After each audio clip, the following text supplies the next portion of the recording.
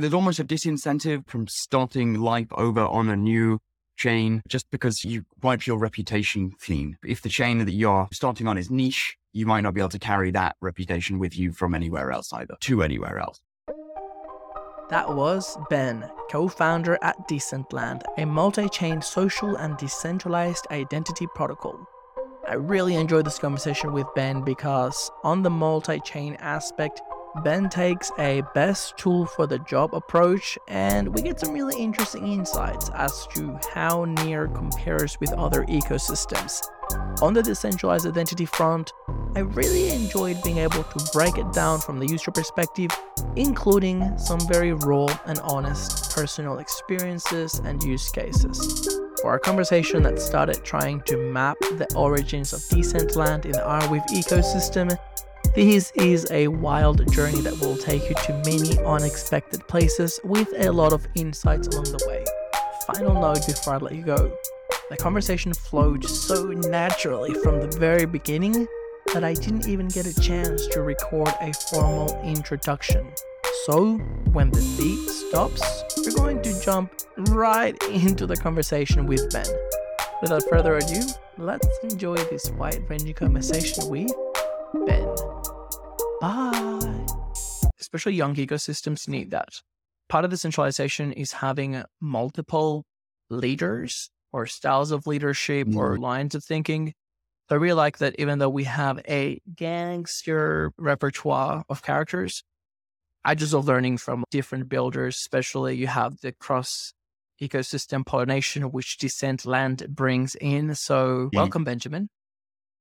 Oh, thank you very much.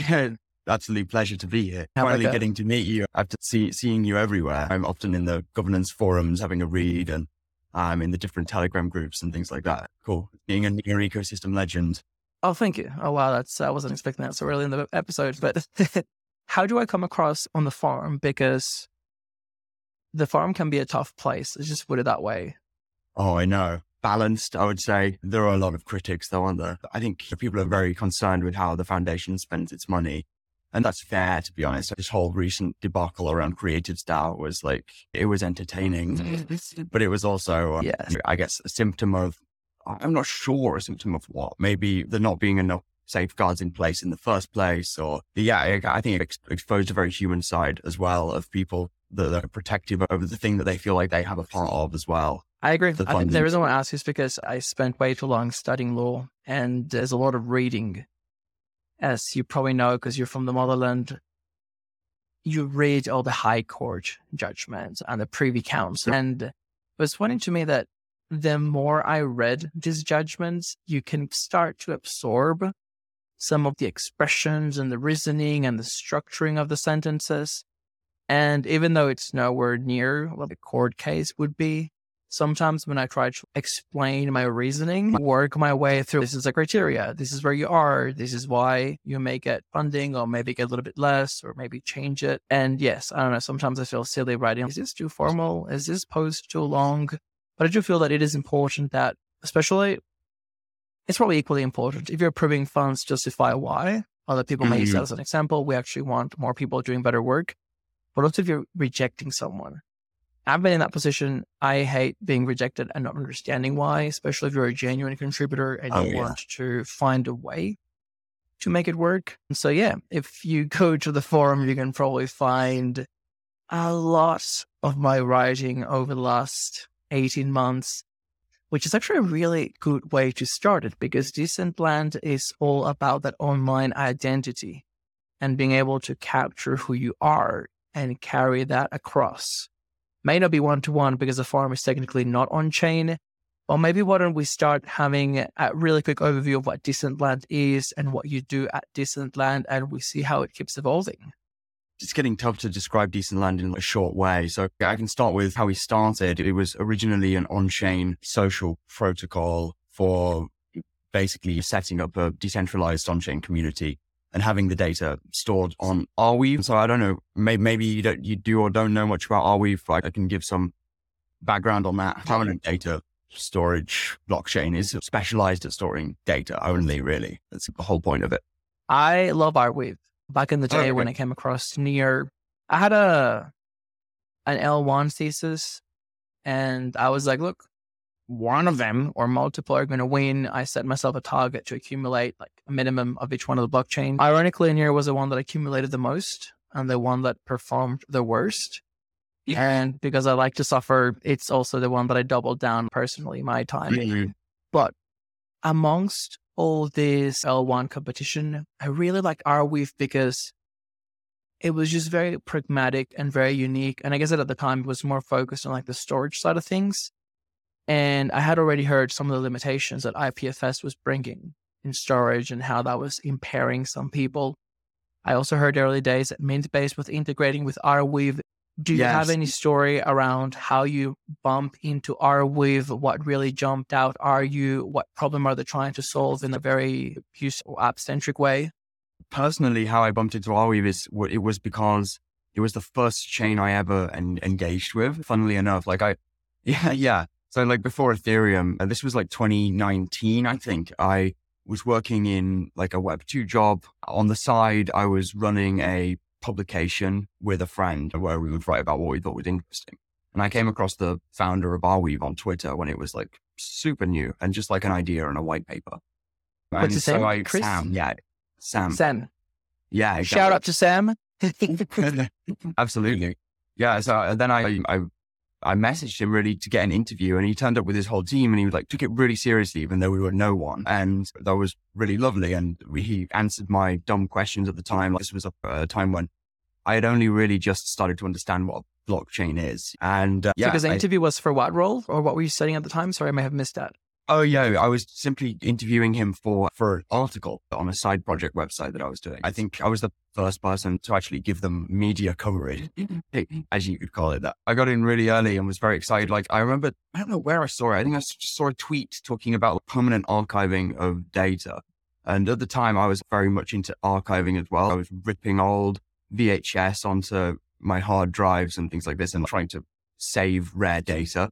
And very obsessed with the Internet Archive and uploading stuff onto Wikimedia from my local area to try and enrich open source public data sets. That was very interesting to me to try and do that. I would also, at the same time, griping about the issues with centralization on this same blog. I came together to realize that this is actually the ultimate solution, really, for storing things forever that matter. And then, I guess, when I wanted to quit my Web2 job, because I just got far too interested in building in Web3, I spoke again to Sam and said, this is what I'm planning on doing. Because I remember at the time, they actually had a marketing role open at Arweave, like from a year ago or something. And they said, actually, we're not hiring for a marketing role anymore. We are like outsourcing that to the community. But what we have is Arweave News. Arweave.news was just started up at the time with one person behind it. And so I joined as the co-founder of Arweave News just to get that off the ground. We went on like that quite a while. The way that Decentland came about is that the person who was in charge of doing the programming there also had just gone through one of the Arweave accelerators for the very early edition of Decentland before it was anything like it is today. And he said to me, like, oh, we need someone who can actually talk on calls to VCs and things like this. And I joined to help him do raises. And at the time, it sounds funny, but I developed the product by doing so many different calls with investors that I would get feedback on what I was saying to them as far as the vision went, and then develop the vision further and then improve the pitch and also then the roadmap. Around that sort of time, we actually found editors and writers and everything to decentralize Arweave News properly and make it run on its own. And I freed up my mind space to go and spend the majority of my time now on Decentland. At the time, it was just, how do we get social everything on chain? Because we thought this is actually really important for stuff like governance. When you're doing governance off chain, there is basically a chance for tyrants, almost the god administrators, to censor things that are going on. And depending who you talk to, they'll say, I am one of them. Oh, are you?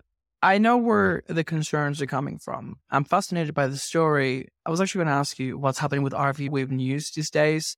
And is it the equivalent of Nearweek, or what sort of marketing role it fills within the Arweave ecosystem?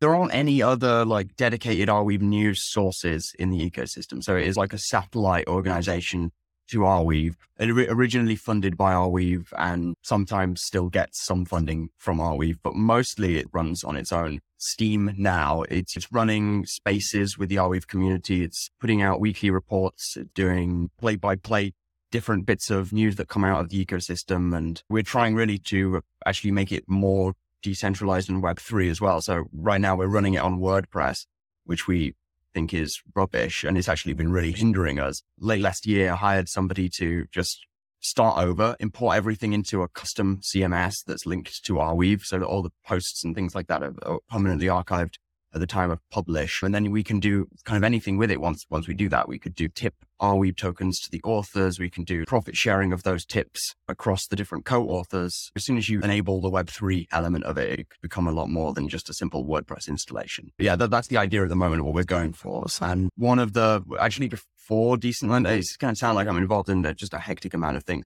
But before Decentland, we launched Permacast as well. It's you. Yeah. I've been talking to someone from Permacast, both on the WePod account and my personal account. That is me.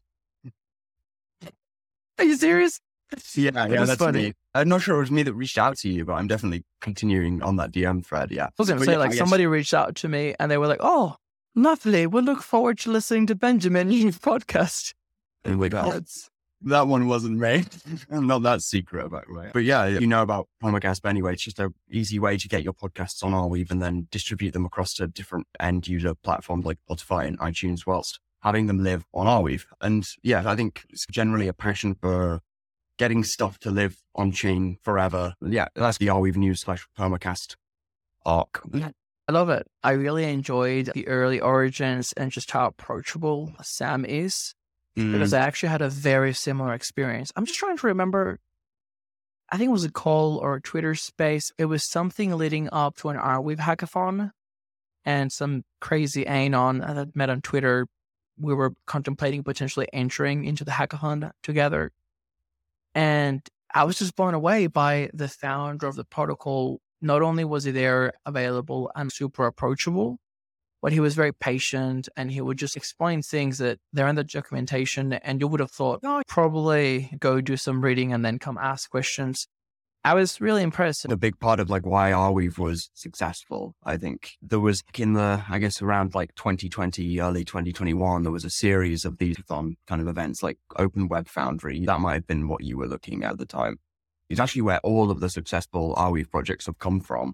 And Sam would be there to mentor through and give presentations, and then there'd be a demo day, etc. But it was all very much community building plus getting people to quit their jobs and join the Arweave ecosystem at the same time and get a raise and get enough of a basic salary to start and take the gamble on it. I don't know whether that's unique to Arweave, but it certainly had a low barrier to entry. And if you were decent and thoughtful and you create something novel, then you would definitely get the time of day from the core staff. It does make me wonder whether it is unique to Arweave because, yes, you're right. It was the Open Web Foundry that I considered entering back in the day. And if I were to put it side by side with Near, the Near core team is approachable. I know them all. There's definitely pathways. I don't think anyone has been deprived of those resources. But it's interesting how looking at Arweave, especially doing research for this podcast, it simultaneously felt like they're doing their own thing.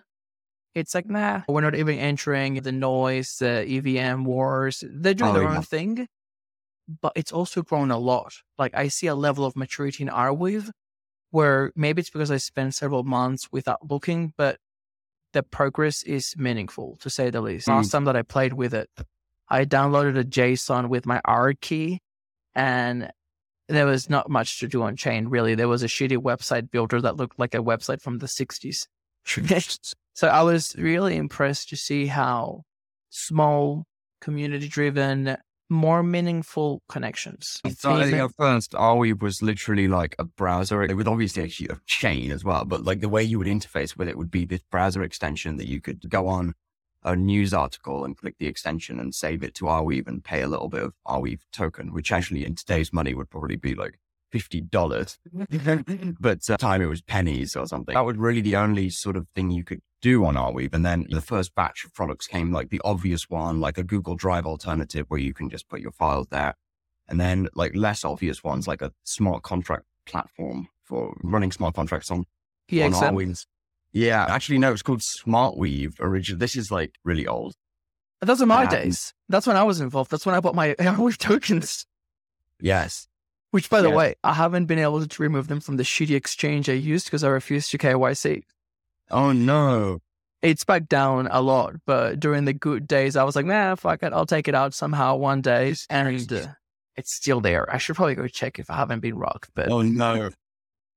Yeah, it was. There was these smart contracts. There was this smart contract standard. It was painful. Like we originally built Permacast using it, and it's almost like Bitcoin slowness. It would take 10 minutes for an interaction to happen. It's like the opposite of Near. It would be very slow. It would be bad UX. And then stuff like EXM came along, which provides an intermediary for it. So it does off-chain computation with the state settled back to Arweave. And I think there's actually quite a lot of Arweave intermediary stuff there. It's not as off-chain as off-chain implies, but yes. And then that is like Web 2 UX, perfectly usable. And so we actually rewrote a lot of stuff from SmartWeave to use EXM recently, just to actually make it able to be stomached. And it was one of the reasons why we gravitated towards Near as well at the time when we were still working this out. The combination of Arweave for vast amounts of cheap data storage and Near for instant execution. It's like using the best tools in the box, really, for exactly what you need them for. It's interesting to me to see how we're simultaneously entering a multi-chain world where things talk to each other or you can bundle things together. But I do start to wonder whether there would be inbuilt benefits to staying within the ecosystem. I only found out about EXM 2 hours ago, and I was like, you can write smart contracts with JavaScript, and it's got great UX, and it goes in Arweave. It actually made me wonder how would it compare with writing an app using JavaScript or Near native. If you have any insights about that, let me know.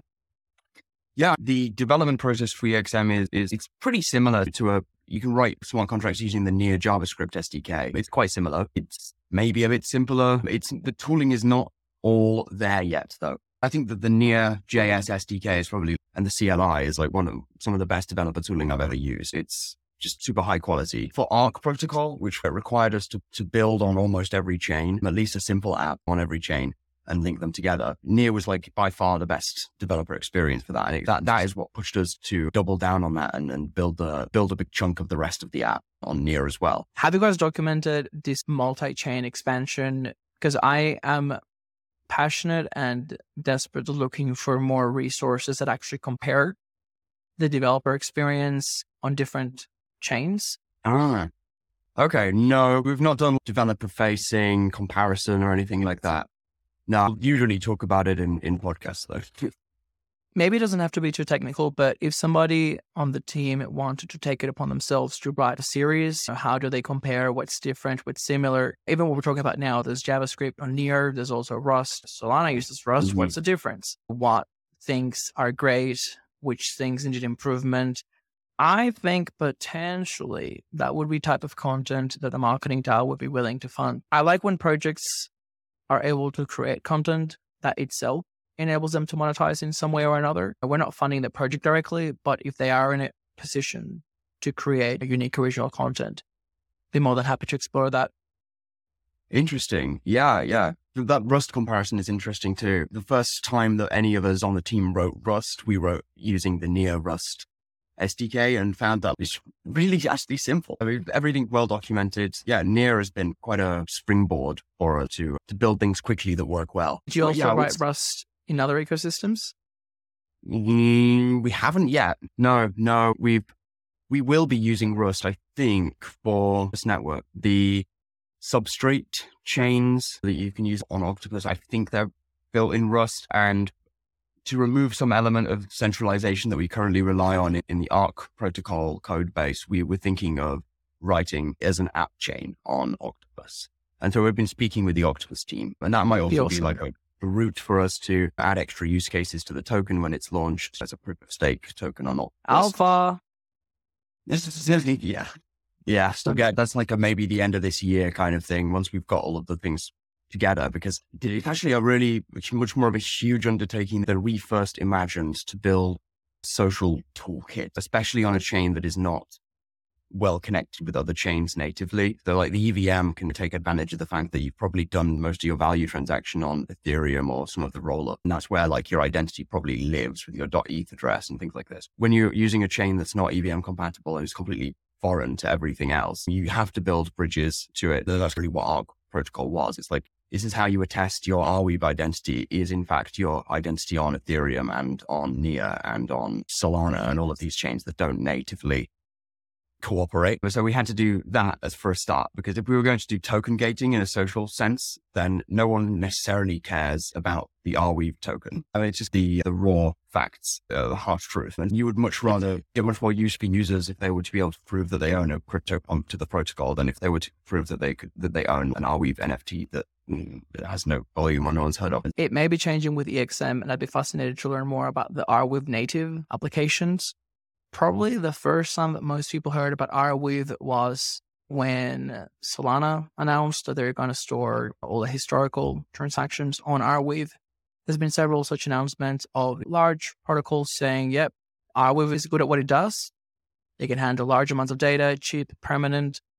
And yeah, you bring a really interesting point around the compatibility. So how do you deal with the bridges, or what is the state of the bridges? Because once again, what I've seen so far, it seems like it's pretty advanced and moving along. So I'd be curious to see how that has evolved.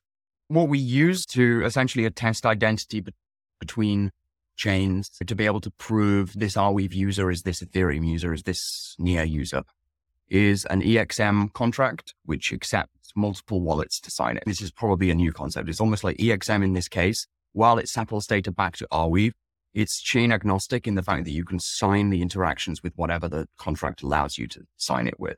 So you could say the same contract could be signed with a NEAR wallet and log your address and claim that, attest that it is you because of that unique signature. And it could be signed also with a wallet that's from Internet Computer or Arweave, whatever. We use this as a chain agnostic layer that you can sign different identities into. And then that contract state stores the different linkages between identities. And then that gets fed off to an oracle on NEAR, which we are building an integration with AstroDAO to be able to say, I can vote in this DAO because I own a Aurora bot on Aurora and also a NEAR NFT or whatever, like whatever kind of complex rules you might need to make for token gated communities. How it works initially is like this chain agnostic contract that can be signed with different wallets. That's interesting. Do you know of any other protocols or applications could be on any chain that are leveraging the functionality from EXM? Because it's not traditional bridging as in the asset physically moving elsewhere. No, it's simply identity attestation. So it's just designing from anywhere. Yeah. And we use that really just for the identity part, because the asset moving thing, that will always need some sort of centralized party, really, third party almost. To bridge an NFT, what you're doing is sending it to someone else that you trust who burn it and then mint it on another chain for you. There's no real way. Interesting. There's a thread here, I swear. I think I'm fascinated by online identity, and I'd like to know your take on privacy and pseudonymity. Maybe the way that we can start it is, I was really interested when you said free storage forever and the origins of mass storing like the web. So there's like a public record for everyone to see. But also there is definitely a use case for permanent storage of things that are private, say my personal Dropbox with my photos from childhood and stuff. So yeah, I'd be fascinated to see how you see this from the experience that you've had with users and other applications, and just a general interest, like which area as perhaps stronger pain point or where is more interest from users. And then I have a pretty good point that I'll bring up after that. So yes, I think the private thing is interesting. You can do it on Arweave because you can encrypt data going in, and then you can have it so that can only be decrypted in the browser with the person's wallet as the decryption key. And so that's quite common. We have apps like ArDrive and Accord, both of which do this secret files on Arweave, despite the fact that it's a public chain. And I guess in the world of social, you are generally putting up things that you actually want to be public and to be stored. Obviously, there's this whole question as to what do you and don't you want to store. And there's just this big indicator, I think, from the social world with the rise of Snapchat of many years ago, that some people want the exact opposite of permanent storage. They want ephemeral, goes away after 5 seconds storage. And so where does that kind of leave permanent social? I think it probably leaves it more in the realm of DAOs and governance and things which are kind of should be there to stay. As I was making a reference previously to governance forum or whatever, and you said that you may be accused of being a reckless super mod or something like this, a censorship Petty agent. tyrant. Yeah. There are two different sides of it, right? I know I certainly would like to have deleted accounts and tweet and everything like that in the past. But also, perhaps, if it becomes a norm, you should be accountable for what you say. Forever. It depends on the context, right? I'm even starting to see just like chats between friends, like Telegram and WhatsApp. That message is self-destruct. You're talking shit and then you don't want that to be there. In fact, a friend from Venezuela just messaged me because he saw my photos in Colombia. And I read our conversation like last time we spoke in 2017. And I was like, before I replied, I just deleted the whole thing. I was like, holy shit, things have changed a lot. And it's not even something bad. It's just that even if you think of human memory, we don't remember everything. Our brain has some weird algorithm whereby we selectively choose things to remember or not remember. Even some people may store trauma in weird ways. Whatever the complexity there is, we know that not all information is important. And I like that you have the permanence or the resilience to stop somebody else from enabling you to express yourself or from somebody else from deleting you. But I also like the notion of potentially putting the power back in the user and saying, okay, I can delete myself. No one else can, but I potentially could. You can't make a blockchain reversible, I don't think, at least not without compromising security for other things like payments. It doesn't have to be revertible. What if when the content goes out, it is encrypted? You have keys, you can make the keys. And then after a certain amount of time, there's just a key swap and it burns the private keys. Yeah, that'd be cool. That would work if it's encrypted by default and then decrypted on the client side. And then you could revoke that somehow. I guess by whatever object is doing the client side decryption, you'd have a lot more control over it than that. Yeah.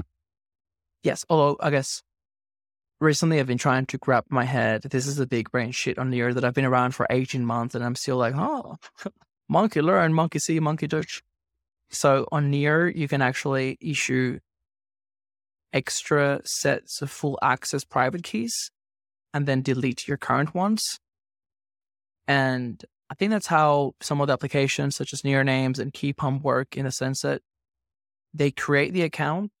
They never reveal the private keys to the creator. And then when you take over the account, it gives you a new set of private keys that you have access to. And then it deletes the old ones. This about Near. I think this is Near specific behavior. It's big brain shit. Yeah, it is. It's wild. But yeah, there you go. If anyone listening thinks that this makes sense and you want to work on it, there are hackathons everywhere you can point your finger at. I think this is the winning idea. So how did you get into the Near ecosystem? That's something I'm curious about. You said you've been here 18 months. That may be about as long as I've been noticing Near. I was Ethereum early days. So towards the very end of my university studies, I knew I didn't want to do law. And very lucky for me, there was a blockchain center in my city. It was a co-working space, open door policy. I didn't have literally any money at the time. So I was just hosting meetups. It was like Talk and Trade Mondays and Pizza Wednesdays. And we had a handful of early Ethereum people. Like I remember crystal clear. Somebody was like, buy Ethereum, sell your house, sell your kidneys, buy Ethereum. And I missed an initial mini pump from $4 to $16. And I was like, oh, I think I missed it. I'm fucked. Even though you haven't missed shit, just buy Ethereum. And yeah, it was really interesting because the issue that I keep having in crypto is my common sense or logic. I see something that may not work, but there is enough hype and momentum in the right now that people like ignore that. CryptoKitties broke Ethereum in 2017. Right. And I was like, if CryptoKitties broke Ethereum, this isn't really going to go anywhere. Sure, the wave from $16 to $1,200 I bought a fucking mining operation in Venezuela. Up until recently, my mom was still mining. And once again, I was like, yeah, sure. Ethereum one day will be proof of stake. It was 5 years delayed. I was very excited and I bought into the core primitives of the cypherpunks of decentralizing a bunch of structures that are corrupt. I was just a bit disillusioned that it couldn't scale. Right. Around the roll-ups? Early 2020, when new scaling solutions start entering the scene, I start doing some research. And if you assume that the scalability problem can be solved, which seems like there will be several competing solutions that get there with different methods, the next mile is user experience. Can you build a product that actually has enough demand? And that is a super interesting proposition, because if you think about it, if I tell you that the capacity for a venue is 4 people, and you tell me that the venue sells out every night, technically that venue is a raging success. But when I give you a stadium the next day that holds 100,000 people, you have a problem, because it's not the same show to fill out a 4-person venue than 100,000 person venue. And that is a big gap that we have now, because crypto, to be perfectly honest, hasn't grown that much. The builders are the same builders. Most of them are at the core protocol layer or playing with the primitives to see how to push the envelope. Decentland is probably a good example, tackling that cross-chain identity layer. And this is the really good point I claimed I had. The real question is, what are the applications that can reach a ton of people that require those primitives? So in the case of Decentland, I was thinking, and this is a problem that is strung to my heart, could this way of ascertaining your identity in multiple blockchains be used as an interface that your traditional physical banks identify, so you can actually vouch for your assets? Dude, it's bizarre now. Like, I can buy a house in cash, but it wouldn't give me a mortgage. Digital nomad visa. You can buy the golden visa, like buying real estate, but they won't recognize your monthly income, which is, I think the requirement for Colombia, it's $900. Like, it's crazy that we created crypto to transcend the traditional finance world and bank people that didn't have access to it. And now it's the other institutions that rely in that shitty banking system to prove that you have money on. Which strikes a nerve. I was literally applying for a mortgage today and found that I can't get it because I'm technically an expat now. I lived abroad out of the UK for quite a while. And now my credit history, basically, I don't exist as far as the UK is concerned. I don't really know what that is. But yes, I'm going. That is amazing. Does that mean you don't pay tax? See, not in England. That is when you realize you're getting fucked. I'm the same in Australia. I, for 15 years, paid tax, had fuck all access to anything. And now that I've left, they won't give me anything because they can't ascertain that I make money. Or they're also bending me over with the taxes, regardless of where I live in the world or for how long. The system is definitely stacked against you. Yeah, oh, definitely. What you were saying about the reputation or attestation of anything, or attestation of, these are the 20 different wallets that I own on different chains all together. And this is my one master wallet or ID that you can check that by. That's definitely possible with Arc protocol. Something like an on-chain reputation score. Also in a social environment, you could be verified above a certain threshold. Different apps could set different thresholds for that. It could be one big part of it could be you've got to have a year of transaction history on Ethereum. Maybe you've got to have done this and that on a chain. And it makes it very difficult to Sybil attack something like that, because I personally couldn't set up more than a couple of sock puppet accounts that have a significantly rich amount of history on them to build a high enough score to look like a real person. I mean, I've got dozens of wallets and I'm all over the place, and none of them actually have enough like mainline activity for me to be able to Sybil attack something like that. You and I should target one bank, hopefully in the same jurisdiction. I reckon Singapore is good because Singapore can give you loans for Australia, and I'm sure for the UK as well. Really? Let's get that working relationship going. I don't know what's going to happen with the property market. Definitely not financial advice, but I would like to stop living out of a suitcase someday. Yeah. I've been traveling for 7 months and I'm technically homeless. Digital nomad sounds better, but I'm technically homeless. That's what digital nomad means, right? basically. It's a homeless yoga movement. But no, to your point, it's fascinating how once you start giving it specific concrete examples, it becomes more and more obvious. Like, for instance, my account, well, the main one that I use publicly, Alejandro.Nier, created that in January 2020. It's actually super interesting to listen to Ilya talk about this, because from that account, you can actually map out every single transaction and do a social graph. You could technically actually create a credit assessment risk just based on all the actions that I've taken. Which transactions have I engaged with? For instance, super simple example. If I've received payments from the Nier Foundation wallets, that would be a somehow more selected group of people. And presumably they have a different profile. If I've staked, how long I've staked, if I've been liquidated from borrowed cash, which sadly I am. Diamond hands, I'm not selling. You fucking liquidate me. I'm not selling. It's super interesting how not only could we use a protocol like Decentland to be able to prove your online presence to the banks, it could actually even start to provide them with a much more detailed and granular sense of who you are. It's not just the assets that you have or how much income you have, but everything. Do you hold power in DAOs? I'm sure that there's 1,000 variables that people can think of. So that's where I get excited. Yeah, I think it's especially important for just the fact that if you're a DAO contributor, it's almost like money laundering to move that into the real world. If your full-time job is getting paid in ETH for some various contributions of all kinds of different DAOs, that's not transmissible to the real world in any kind of meaningful way that could give you credit or could give you any kind of attestation of trust from anywhere. It would Benjamin? Illegal. This is not legal, financial, medical, or any kind of advice. If you listen for long enough, I have a disclaimer at the end of the podcast as well.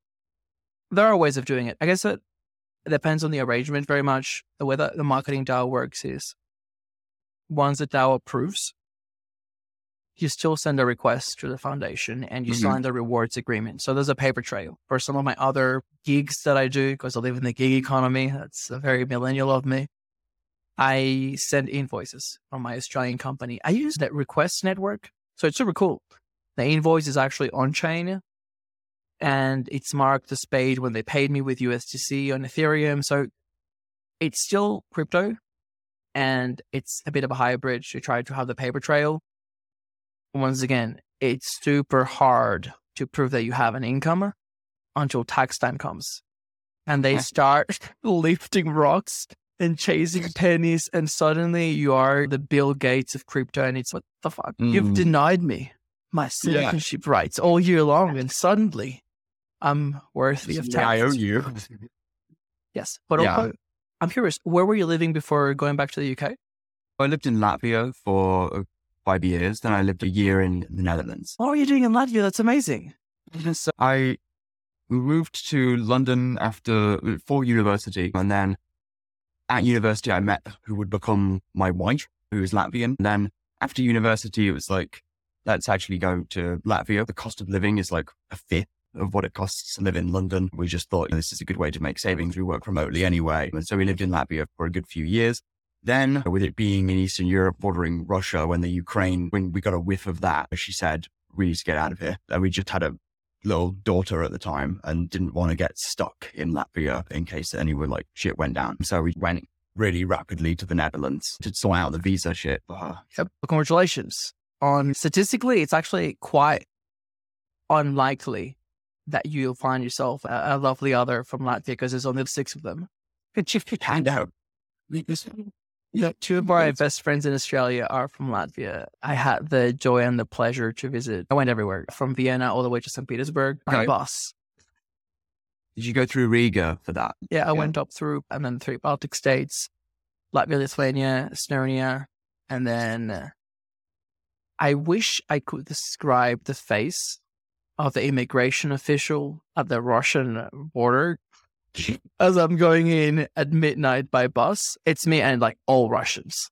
They were just, I don't speak Russian, but I could see their face, lips, and body language. Pretty sure, this big strong lady. She picks up my passport and she shouts to the person across over my shoulder, like the other cubicle. She's, what the fuck is this? Like, Venezuela, is this like a real passport? Yeah. And I'm like, this is the wildest shit. Oh, so this is 2 weeks before the Olympics. And it was a great time to go because they had a visa holiday. Visa holiday, if you go to the World Cup, no one needs a visa. I am part of the axis of evil. With my Venezuelan passport, I didn't need a visa regardless. But it was also funny that it was probably the first time they saw me just one passport. No, and they were like, oh, fuck it. You're in. Pretty insular over there. I was a bit of an oddity in Latvia as well. I got a residency permit after quite a lot of struggle. But now that England's left the EU, it means that I have residency in EU and also can live in England and manage to get the best of both worlds. Although the visa stuff was an absolute fucking pain. We didn't live in the Netherlands for a year out of choice. It was super expensive. And really we were just waiting for the visa to get approved and for us to be able to land in England again, because we went to England first and then they said, actually, you can't apply if you're in England. So you've got to get out now. And so we did. After 5 days, just took the ferry, and the closest ferry port was Rotterdam. So we're in Rotterdam now for as long as this takes, and it ended up taking about a year. That's crazy. Clearly, you guys enjoy the cold quite a lot. Portugal probably wasn't that far off, and it's quite affordable, and the weather is beautiful. Yeah, that year was a bit of a mess, actually. But yeah, no, the cold's actually really striking in Latvia compared to England. It's almost spring now in England. It's a sunny day. Yesterday, it's still like thick snow in Latvia, which is, I think Latvia's got the same, is it latitude, the one that goes across? Maybe. Anyway, it's on the same cross line as Alaska. So it's got pretty similar climate. When I was in Lithuania, I mean, it was technically the same for all three of the Baltic states. I really liked Lithuania. I loved it. And I was speaking with some local friends I made, and I was like, you know what? I am this close to just like moving to Lithuania. I'm going to find out. And they were like, let me explain something to you. We get 33 days of sun a year. And you've been here for 4 of them. And I was like, fuck, it's time to get out. Yeah. Well, yeah, it's like half of the year is just like winter. To be honest, I wouldn't mind to get outside of my comfort zone to live like a proper intense winter, like up north. Originally I was thinking Ukraine because there's just a lot of people from Ukraine in the near ecosystem, and I thought there could be good networks there. Things have changed, but yeah, it's interesting how the weather can have that impact on you.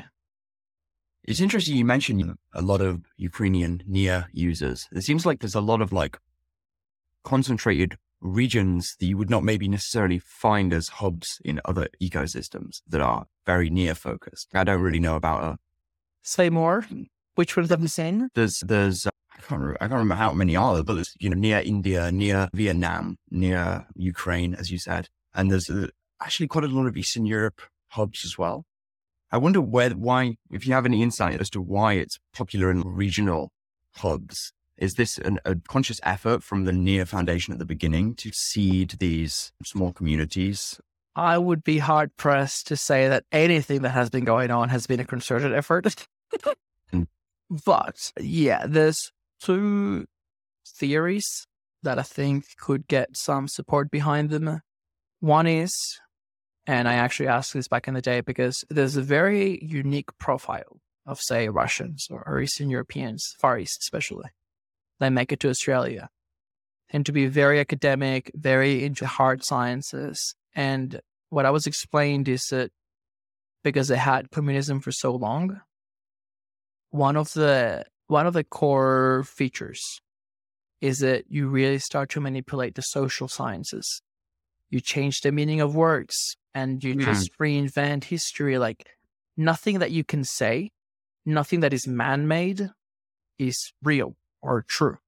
Things always adapt to an agenda and a superior goal. So the people that were smart and didn't want to die all stayed as far away as they could from the social sciences, just don't touch any of that. And they all went hard into the hard sciences, physics, maths. And lo and behold, once you have a really well-educated population of all these hardcore mathematicians and shit, there's still no jobs in the region. Yeah. So then they start to look for opportunities elsewhere. And these are interesting trends because even in the modern day world, you may say that even if the conditions are not as extreme, the fact that you can work remotely and export your skills as a developer or anything on the internet, you're still making a much better living. So it's an interesting web of like historical things. As for other regions, it probably has a lot to do with what got me into Near in the first time. I know that we started the story and it ended. And it's around the cost of using the network. It's always been a little bit upsetting to see Ethereum as like a playground for people that got involved 7 years ago and have a shit ton of money. No one pays. Dude, you order Uber Eats. If the fee's more than $4, you don't order the food. You're like, nah, fuck that. I'm not paying a $4 fee. And there's like a human bringing you food to your door. You could argue there's value in that, depending how hungry you are, how hungover, whatever. Ethereum fees are insane. Even now, they're like, $5, possibly more. I think I paid $8 or $7 or $5, between $5 and $7, like something recently. And it's not even a bull market. And back in the bull market, absolutely ridiculous. It was like $100 or something for a swap on a DEX. Dude, I deposited money into Compound. Idiot. I was earning like a P10 percentage. I don't even know what the fuck I deposited. It may have been some stable coins or some Ethereum. I thought it was like, it's like a savings account. My crypto is now generating more money. The fee to withdraw the money back out was like 3 times what I had deposited. And I'm like, I guess I just donated that to the protocol. Like, in fact, that is when it clicked for me for Near. I asked James Wall, this is early days. I asked James Wall if there was ever going to be a possibility for, say, Avi to deploy on Near, or I guess Aurora now, and for me to be able to pay off my loan on Avi Ethereum through a transaction on Near Native or Aurora. Okay. So basically, the state syncs. Well, the answer was no. Right now, no. But it is in the roadmap for there to be first light clients. Technically, the light client is there because that's what they use for the Rainbow Bridge. But it is in the roadmap to deploy full clients. You could nuke the entire Near networks. All the validators somehow get destroyed. You wouldn't lose the information because it's all validated on Ethereum and vice versa. Ethereum could get nuked and the entire network is on the Near side. So Near technically and actually becomes Ethereum 2.0. Yeah, Aurora, I read, I think it was the founder of Aurora, put out an interesting... Shevchenko? Yes, put out an interesting kind of angle as to Ethereum. Ethereum is like an L2 on Near via Aurora or some like crazy mental gymnastics involved to come up with that. But I read the argument and you can't really deny it in that way. But what were you saying about the state sync being actually like 1-to-1 between Near or between Aurora and ETH? So like the address space would be the same and the transaction validity would be the same across both chains. That sounds crazy as a way to sidestep the gas fee. It is crazy. Yeah. So if you think of validators, I'm 100% butchering this. I know that there are people that know what I'm talking about listening to this. Please reach out. Of anyone, Pagoda, I'm trying to get Ilya. The thing is that my requirements for Ilya is I want an hour and a half of his time. I don't give a shit if I have to jump on a plane, if I have to go to like his hotel room in the bathroom. Like, I need an hour and a half of his time. Because, several times he's offered me like, I'm walking 20 minutes away. Do you want to just go? And I was like, we've shared taxis together, but I need time for the podcast to unfold itself. Yes. So anyway, the peasant's explanation is, I think in the same way that all validators reach consensus on the current state of the network, you can do that with a full client elsewhere. So technically you bundle the current state of the network and you attest it on the other side so that even if your actual validators were to disappear, it's all been documented, stamped elsewhere. I'm actually wondering, because the state of rollups and L2s and Ethereum has evolved a fair bit since I spoke with James Wall. but it's probably very similar to what happens at that layer. It probably is. L2 Yeah, it sounds like it is. Yeah. Yeah, so the L2 would have its own validators, they do everything, and then they stamp on the ETH mainnet. And you asked me about rollups before, and I didn't want to go into it because I'm not extremely deep on the technology. But Shevchenko is fascinating talking about this topic. I saw him in DevCon recently in Bogota, and he was like, dude, I can make you famous. I can give you all the talking points. I can give you just can't refute that there just isn't a good alternative out there. I'm going to skip saying names because I may be confusing them and butchering the explanation, but he was, dude, this one, hype, excitement, TVL, you have 10 days to challenge a transaction. I think that's optimism, isn't it?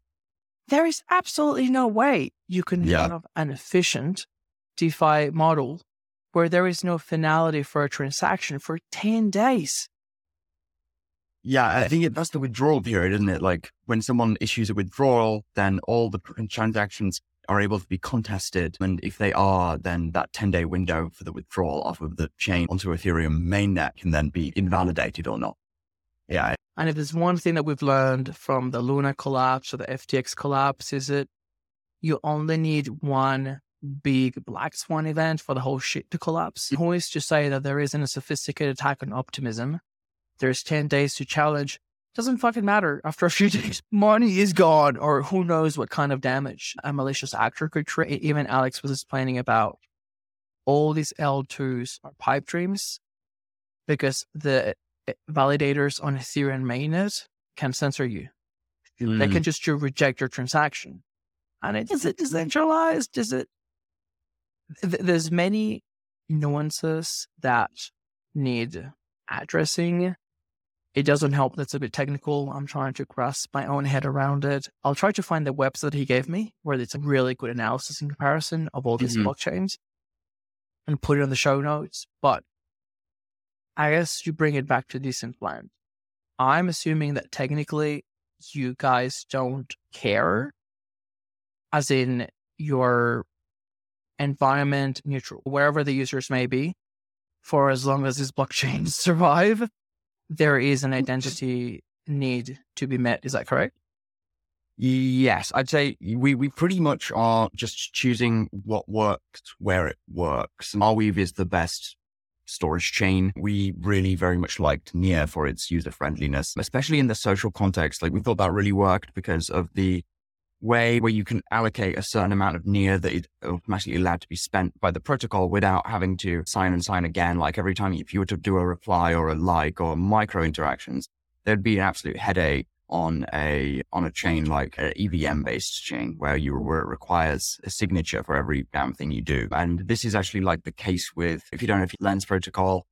Lens it sidestepped that by basically adding a centralized node, like a relay node. That's the limitations with the tech stack they chose. They're building this on Polygon, which doesn't naturally have this great thing that Near does, where you can do a bunch of interactions and only actually have to sign the first one until you reach a certain allocation of your gas money on Near, basically. So I thought Near makes sense. That plus the Lightning Fast Web 2 like UX of Near made sense for like the actual social layer where you do your interacting, where the contract that holds the likes and the follows and the post IDs, the posts themselves are stored on Arweave. So that's like yet to be rolled out, but that's a social layer that combines Near and Arweave and your identities from all your other different chains on one.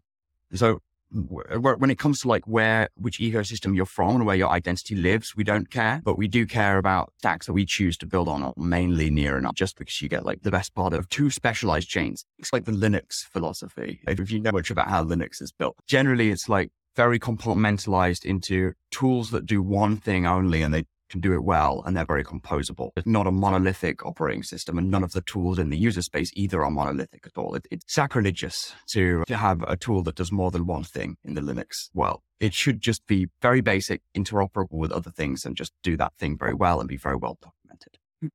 And that's kind of my approach to things as well. I love it. What came to mind, which is maybe super weird, Tails.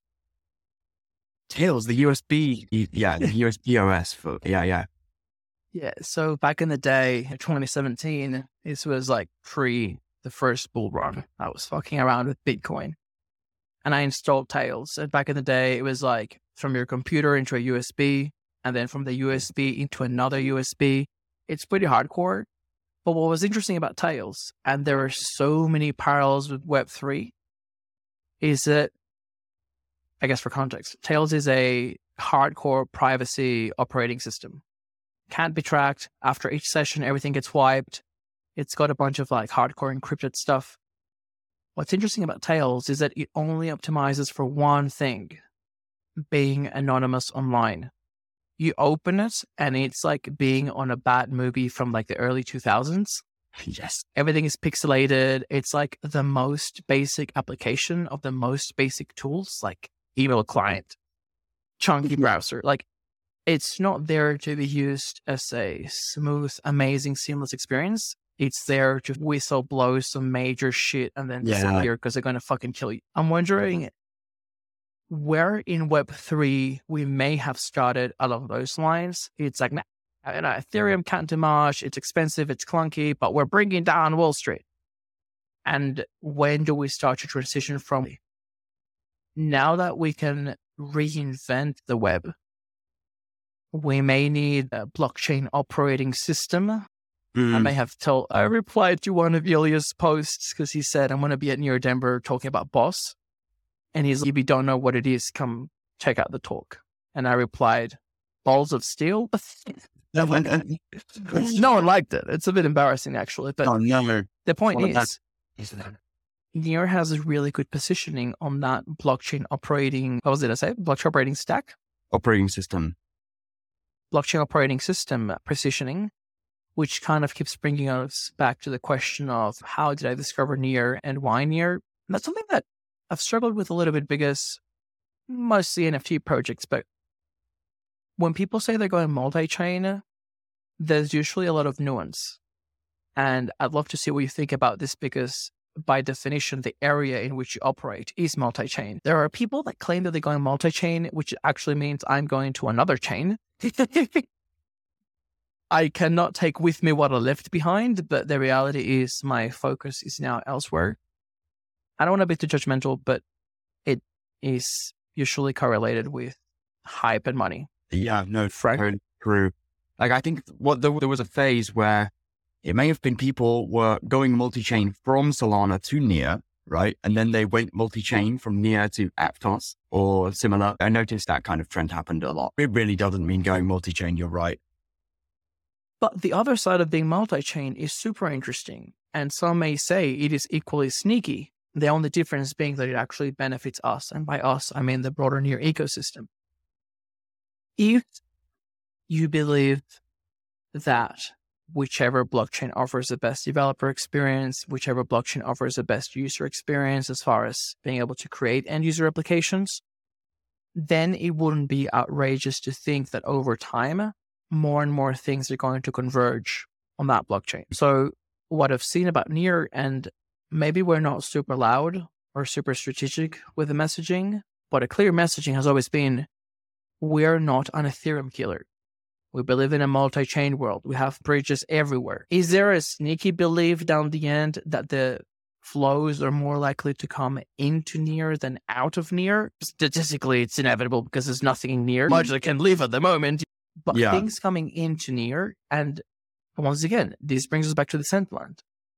A huge barrier for switching operators is what happens to all my stuff that I've already have.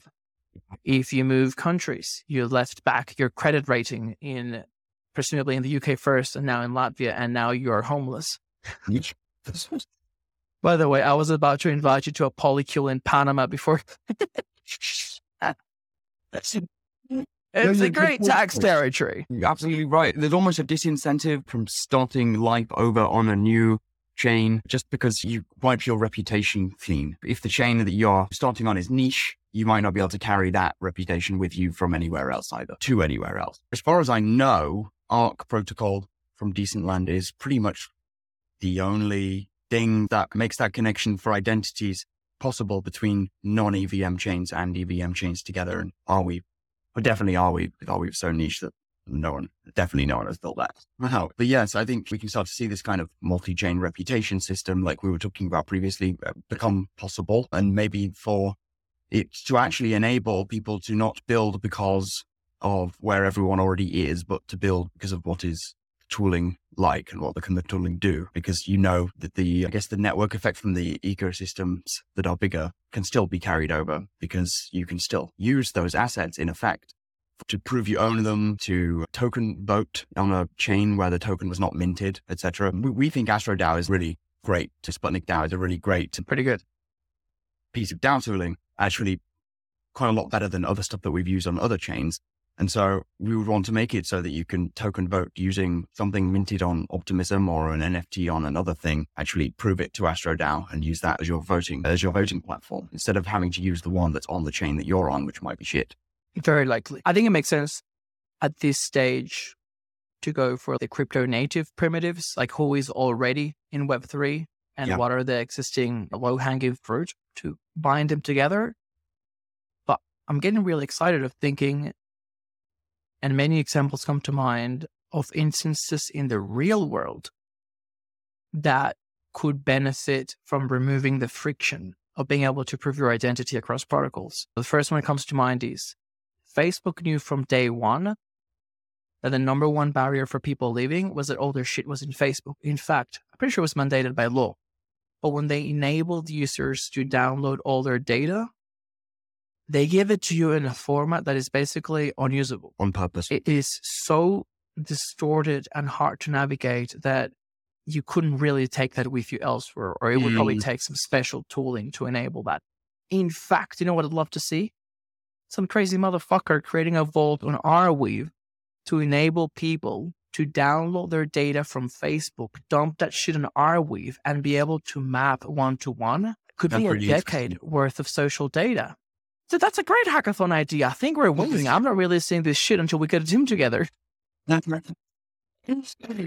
Yeah, it's such a big problem, isn't it? The incumbents which own your data are completely disincentivized from making it easy to be portable. Even if they're mandated by law to do it, they're going to make it basically useless, like you said. Like, I think I downloaded one of those and it was like just a bunch of like parts of text files that was all like disjointed and impossible to actually do anything with. And it's very much on purpose. And the same with exporting your Twitter data. If you've ever tried to download a Twitter space, it comes in a .ts file, which no one ever uses and is not even a thing, but it's basically just an MP3 file with a different file extension on the end. I don't know why they do it. They make things proprietary just simply to make it more awkward and to disincentivize you from doing the things, from owning your data and from doing the things that you should be able to do. And Twitter is another one because it shut down its API almost entirely. You used to be able to use third-party clients with it. You used to be able to post to it from the terminal using cool apps, make bots and stuff like this. It used to be really fun back in 2015 or something. Then they realized if we make it too interoperable, we could get outcompeted by people building things using our tools and we won't have control over them. So they just shut it all down. This is just like the common pattern with everything, moving away from composability to concentrate power. But the core issue there is that if you own shares in Twitter, you may not own shares in the competitor, and it's a zero-sum game. At least if you have, or if you share my thesis of the layer one, you don't really care which app or which protocol on top of that layer one is successful, because the entire network captures the value and the benefit. Yeah, and if a particular layer one wins out, it's like owning tokens of that is like owning shares in the internet itself from the very beginning. I was really fascinated by Ampleforth. In fact, Ampleforth was what reignited my crypto interest in early 2020, because the way that they do it, it was the first of a rebasing tokens movement, and since then it's just been an epic scam fest. Rug fest. What I really liked about it is that Ampleforth, it had a white paper and a red book.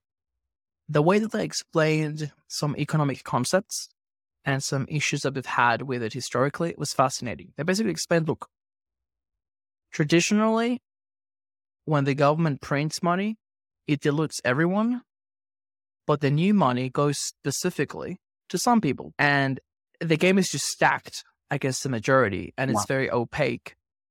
And what I liked about Ampleforth was that if technically the ecosystem grew, like there was more money going into Ampleforth, you technically had to buy AMP. You couldn't print it. The price goes above $1. New AMPs are released, but they're distributed evenly across every holder. You can see an instance where, say you have an economy and the GDP is growing 10% per year.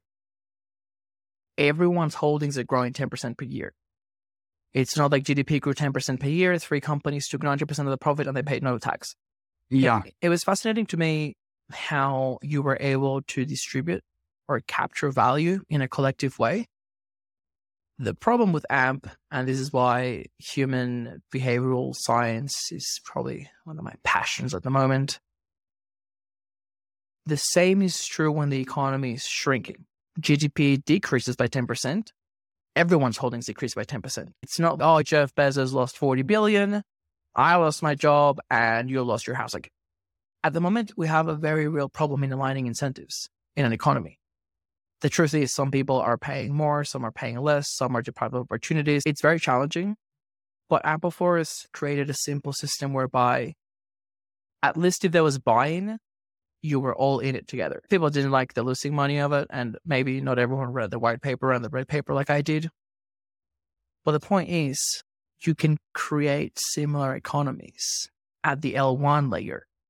And the interesting thing is that not only can everyone capture value if the pie is growing, like the small things in layer 1, but you can actually unlock more and more value and more unique forms of value with composability. Yes. So before you had Facebook, and the example I always give to people is, imagine all the startups that we would have if the fuckers at Facebook had basically created an open API for anyone to plug into the massive troves of data that they have. Would have been pretty wild. Probably ChatGPT 10 years earlier and dating and breeding sorted forever. Who knows? Crazy, scary stuff. Yeah, I mean, that's totally misaligned with their incentives. And that's the sad thing, isn't it? It's like only really in this sort of economy where we have at scale layer 1s where, you know, the protocols themselves can earn from being on them. That's another thing about Near, isn't it? The smart contract deployer gets a share of the gas that's spent on that as well. So it's like your own smart contract. It's like your own miniature business model on top of the maybe more abstract idea that buying tokens of a growing network is going to eventually pay off. I mean, that doesn't necessarily always work. Yeah, there are some interesting, perhaps misconceptions or different perceptions of what the word tokenomics mean. I get a bit frustrated when people say the word tokenomics and they're just explaining to you how the token is distributed. And I'm like, there's a flow missing here. Like there's usually a cycle, almost like the rain cycle. Temperature, evaporation, condensation, fall, and the cycle repeats. In Near, the tokenomics are super interesting. So the supply starts at 1 billion. There is a fixed 5% inflation per year. Those new tokens, 90% go to validators. Anyone can stake and earn a share of those new tokens. And the remaining 10% goes to a community treasury. So there's actually a replenishing fund now at the foundation level and presumably soon at the NDC, at Community Treasury. And for people performing transactions in smart contracts, 70% of the fees get burned and 30% go to the smart contract creator. So you can see how you're starting to align incentives so that the more activity on chain, the better, because you both reduce the supply, you pay the smart contract issuer, and you don't dilute people through the new issuance. You're replenishing the funds to be able to support initiatives. And yeah, I've seen some projections, something like 1 billion transactions a day becomes deflationary. Those projections are actually not super accurate because they're estimated, I think I have to double check, but there's a lot of nuance, right? Some people calculate deflation based on the total supply. Some people calculate deflation just on the circulating supply. Because, for instance, if there's, at the moment, there's 50% of Near locked in validators, does it count or does it not count? But also the other key thing is that different types of transactions consume different amounts of gas. And these calculations were done with a simple NEP transfer, which is like the cheapest one. There's also been some conversations around the developer circles around increasing the price of gas because realistically, the smart contract is not really making any money for the developers, at least not with the current volumes and the current prices. So probably a really cool feature about Near that it is upgradable, and there's increasingly steps for involving more developers into that governance. Have you guys been involved much on that front? No, actually, no. I remember when the Near Foundation was just starting its decentralization journey. I went to the very first meeting, but it seemed like I'd missed an awful lot of context, and I've already definitely had. And there was already a lot of planning that had already happened, even though it was like the first meeting, and it put me off. But no, I've not been directly involved in any kind of governance or anything, but I'm definitely an avid reader of the governance forums. That's very interesting to me, I think. I am worried about your mental health. Now, the reason why I really like Decentland, and I do not publish as many podcasts as I'd like, and I don't have anyone on because I can't be fucked talking to strangers for 2 hours. But the reason why I really like Decentland is because I think we have a really dire need for reputation. A lot of the issues that we're having now around governance, around distribution of funds, around everything, it's that people are making the mistake of assuming that decentralized means flat hierarchy. And that an Anon account on the forum that joined 3 days ago has the same standing or the same weight that a core engineer that has been working on the protocol since Genesis block. And while I fully embrace and support people to go pseudonymous, and I may or may not have my own pseudonymous accounts so that I can sometimes express myself more freely because I am a marketing DAO counsel, the whole point is we need to be able to capture and recognize people's contributions in a more meaningful way. And a very big part of the puzzle is there's going to be a lot of people coming from other ecosystems. How can we make sure that it is not a deterrent that they may have had the recognition in the Terra ecosystem, for instance, goes on fire, and then they have to start from scratch in Near. That was extremely frustrating. Overall, it all keeps coming back to identity, portability. Yeah. The technology is there. We're able to do this with Arc Protocol. We would be able to attest to identities from anywhere. The single hurdle now is getting the tools in the hands of developers and getting partnerships with dApps that need this. So AstroDAO is a good path forward. We want to be a on-chain social layer on top of AstroDAO. This would effectively compete, I think, with the Near Governance Forum almost in that sense. Once you've done that and it's actually on-chain rather than just a username password sign up, then you can basically do all kinds of crazy things with it and leverage identity in a provable way and things like that. But even in the awkward middle stages there, it would be possible, given an Arc Protocol integration with the Near Governance Forums, to be able to at least display on the UI what someone else's addresses are, what their score might be, if we come up with a good algorithm for determining that. I don't know if I should tell people, but admins on the forum can see your IP. Oh, IP. In fact, forums are so used to trolls that you can do an IP search across the forum. Dude, I am getting very tired of this bullshit. And I'm sending screenshots daily. They're having an offsite right now, but I'm sending screenshots daily to the moderators. Hey, these accounts are just deranged, posting all sorts of crazy stuff. You do an IP lookup, it's the same person. So I think that, once again, I embrace anonymity as long as you're not being destructive. In which, because the issue is, and I was explaining this to some of the NDC people today, A's attract A's, B's attracts B's and C's. And it is possible to see in ecosystems how friendly, great performing, ambitious people attract like-minded people. That's how the cypherpunk started, a very self-selective small group. I think we may have touched on it indirectly about the origins of Arweave. And I've also seen how communities just get eaten alive because bad actors attract other bad actors, and it's just a disaster. So I'm really excited about having a protocol like Decentland. There's a few things that I'm wondering. The first one is, where do you see Near Social fitting into the picture? Yeah, I actually have done criminally little research on Near Social. Back, when was this? I think it was maybe like beginning of last autumn. It was just coming out. I heard about it and played with it. And I think that it has developed an awful lot since then. But back then it was quite bare bones and I didn't really understand it. And yes, I thought, I'm not sure what I'm supposed to glean from this. And I have not revisited it since. I would encourage you to check it out. I had the same experience as you actually the first time. I was seeing a lot of buzz in the ecosystem and I went to check it out. And I think at the time it was literally like JSON code. And I was like, what the fuck is this? Yeah. But it has evolved a lot. It is starting to resemble like an early days Facebook. You can poke people, you can follow people, there is a feed. And what is interesting about it is there is a social component, but my understanding is that the real angle or the real play is more having a decentralized front end.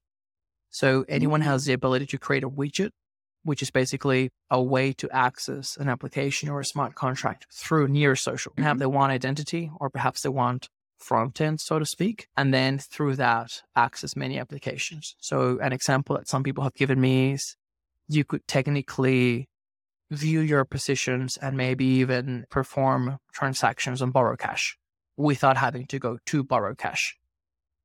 So you have the front end application, you have CLI. This decentralized front end would be somewhere in the middle. It's like a custom dashboard for all the stuff that you might want to action through a UI on Near. Something like that. Yeah. With the Near has got a very great identity system built in with the .near addresses, which I think, that was a super smart play. We also love that at Decentland, how it's just a built-in friendly name already. But as you say, bringing more people in from more ecosystems, maybe we should explore with Near Social, managing that multi-chain reputation side of things there, especially if it's getting more social features. And I assume would have some kind of Astro DAO integration as well. Then we could probably integrate Arc there, which could then possibly transform to be the governance forum. Now, it's quite interesting talking to you about it because you've got your own take on the governance forum and you're in it very heavily. Some things frustrate you, some things you probably wish that you were to retain the power to do, such as deleting things. I suppose deleting things is probably, depending on who's doing it and the discretion that you use, it probably can be healthy. But I think that when governance is being discussed, there probably shouldn't be any censorship. Maybe there should be downvotes and things like that to just hide crap. But yeah, off on a tangent. But yeah, it would actually be interesting to have another discussion about how you very much down on the ground with a governance forum, getting on and what do you want? What is missing? What could be Web3 integrated? What should stay Web2, etc. I think we want to save that for another time. When you look at society as a whole, there are interesting patterns, but there's also things that we've literally never done before. So even if you look at the concept of countries and cities and houses, we're actually in a very natural, intrinsic way driven to be private. We have doors and windows, and we call the police on anyone that breaks into your house. And even the concept of a family, where technically you're bound together by blood or whatever. Most families are dysfunctional. Some people opt to tap out of a group of people that just doesn't enable them to do or be or whatever the case may be. So the challenge is, how can we reconcile some of these concepts? And by the way, I don't think that all of these concepts are right. Some of them may actually be counterproductive to cooperation. But how can we reconcile them in a digital world where technically everything is together? And then secondly, in a digital, permissionless, immutable world. This is beyond my generation. A while ago now already, I was at uni. I was hearing some awful stories about bullying. Back in my day, you get bullied at school, but then you go home and it's like, yeah, it's me time. Yeah, you only get bullied 6 hours a day, 8 hours a day. But with digital, it's just non-stop and it can take different forms. So I do think that we have challenges that are not technological, that they are inherently human. Very true. There are some conversations that you don't want to censor. Like I said, maybe a different framing would be, if you accept the basic premise that there are good and bad people, the question is, are the good people or the bad people in power censoring the rest? Or are they good and the bad people at the bottom trying to express themselves? And is it adding value or destroying value? And I think it's very fair to acknowledge that the relationship actually exists on both sides. It's very hard for any one person to assess who is the good and the bad. If someone's terrorist is another freedom fighter. But I think that in the forum, we have seen some very instances you can map out one-to-one. Issues with Creatives DAO, $2 million in 1 year, super questionable ways of distributing money, everything across the leadership, the way that they approve funds for each other, etc. Funding gets stopped, and the way in which they have systemically attacked and put pressure on everything, foundation, other council members, other projects. And the question is, at what point do we say you are literally destroying more value to the near ecosystem? Because I can tell you, there's people that do not go on the forum because they can't deal with that shit. There's people that go into an NDC meeting and they see the bickering and the fighting, and they don't want to deal with any of that. So I feel like, yeah, it's a big challenge. But yeah, what you're saying is it's far more at the social layer than it is at the technology layer at this point. We keep coming back to it. A deeper rooted. People stay away from the social layer and you go into the deep tech because we don't want to deal with human insanity. But at some point they meet, right? It's, yeah, you can create a nuclear bomb, but maybe you don't want to have everyone in charge of it. I don't know. It's tricky. I honestly don't have answers for it. I'd love to see more people weigh in on those social challenges. I'm happy to say it. We don't have leadership on that front. Everyone's hiding behind keyboards. So anyway, it's a complex issue. It goes way beyond the forum. But if you can help, would be great. I noticed that the grants process, I think I was in one of the last grants that was done through a committee rather than through, or maybe done in a more centralized way. And now it's been loaded to a DAO, and I would be dealing with different people if I would want to do a follow-up grant for the Decent Land stuff. Is that different? Is it different? Or is it like the same people with a different name? Do you have any insight into what's going on with the actual grants or projects building on? Yeah. I'd love to get a better insight on how other ecosystems do it, mostly for reassurance that it's messy everywhere and just got to pick your battles. There's a lot of things about Near that frustrate me, and that they are constantly being revised to try to improve. And if you think this is an ecosystem that may wane, you just got to deal with it and try to contribute to it.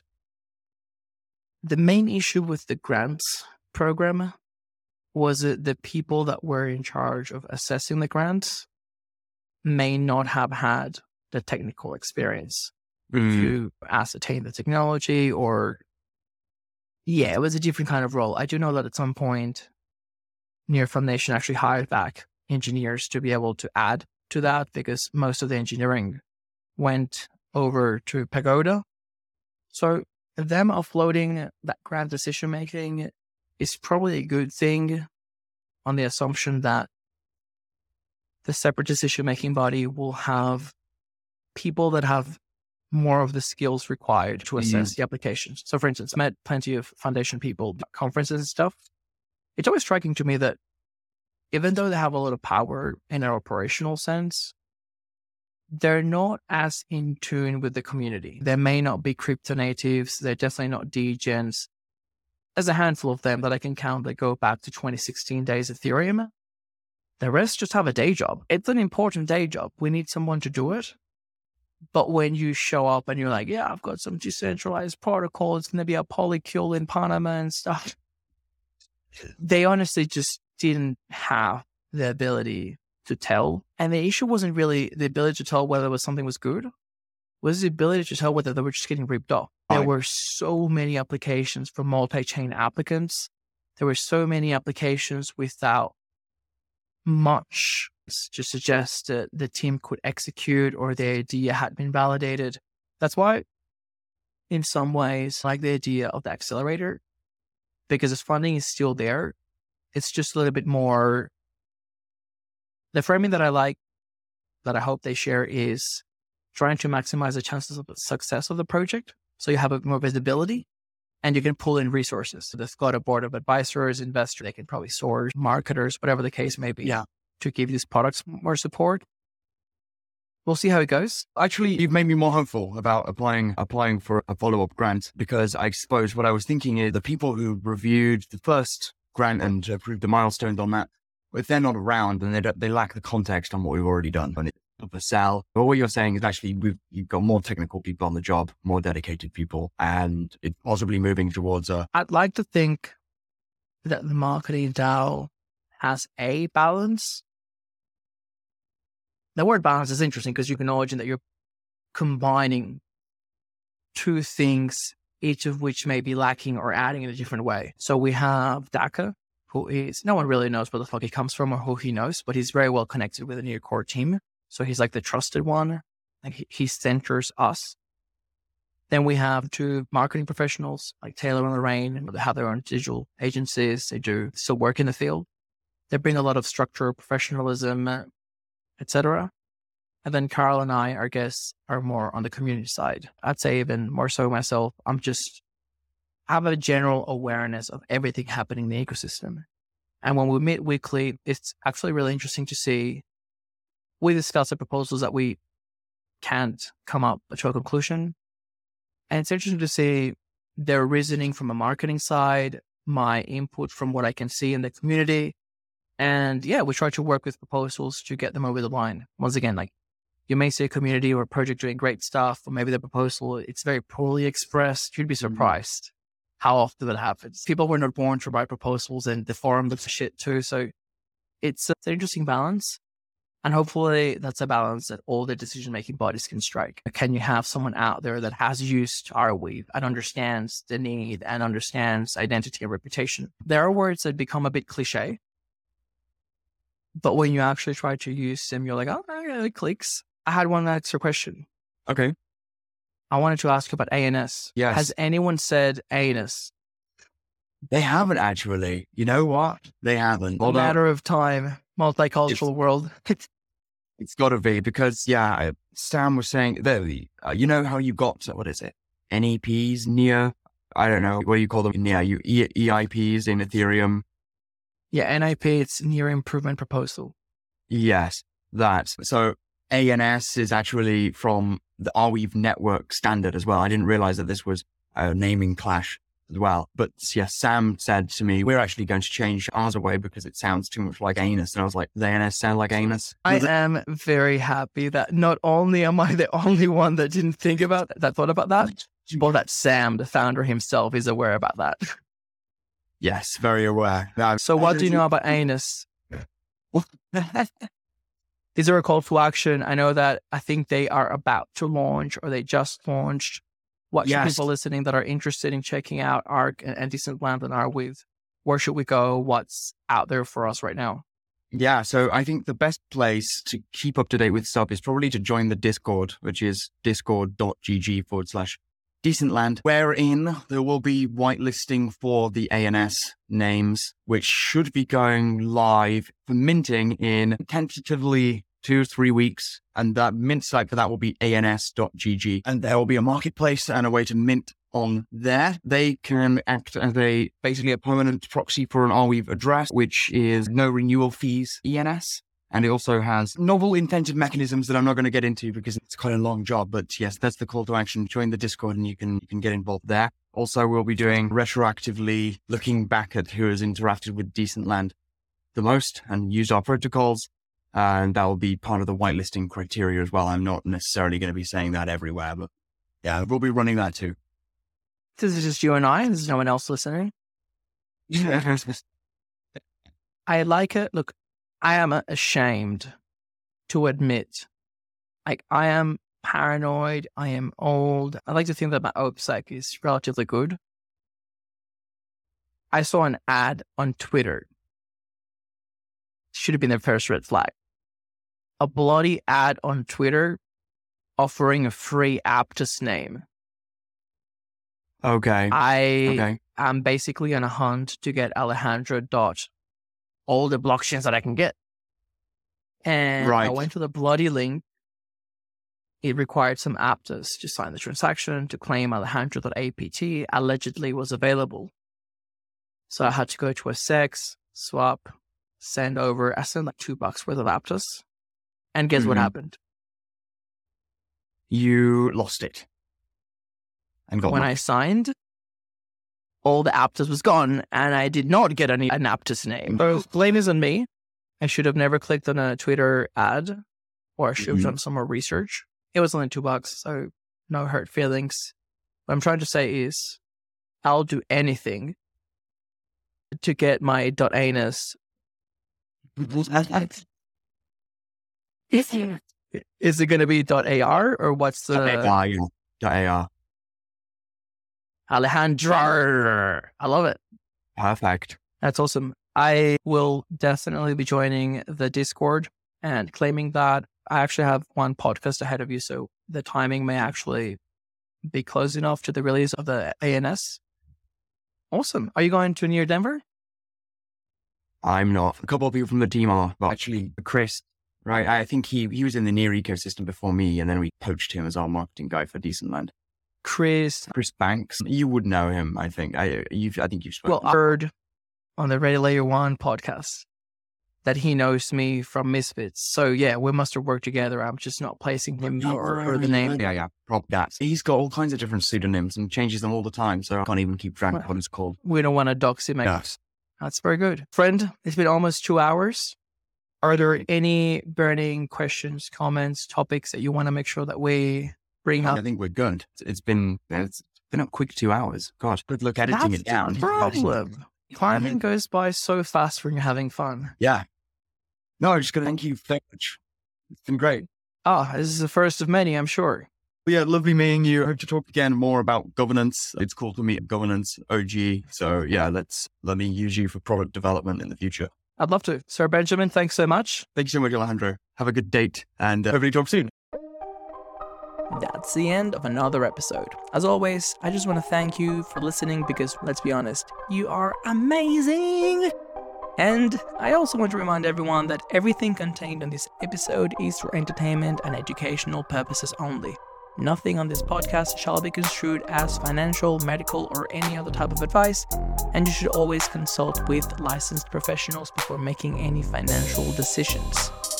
Make sure that you like and subscribe so that you stay up to date with the latest episode. We've got a steamy hot pipeline of guests that will keep you entertained right through the bear market.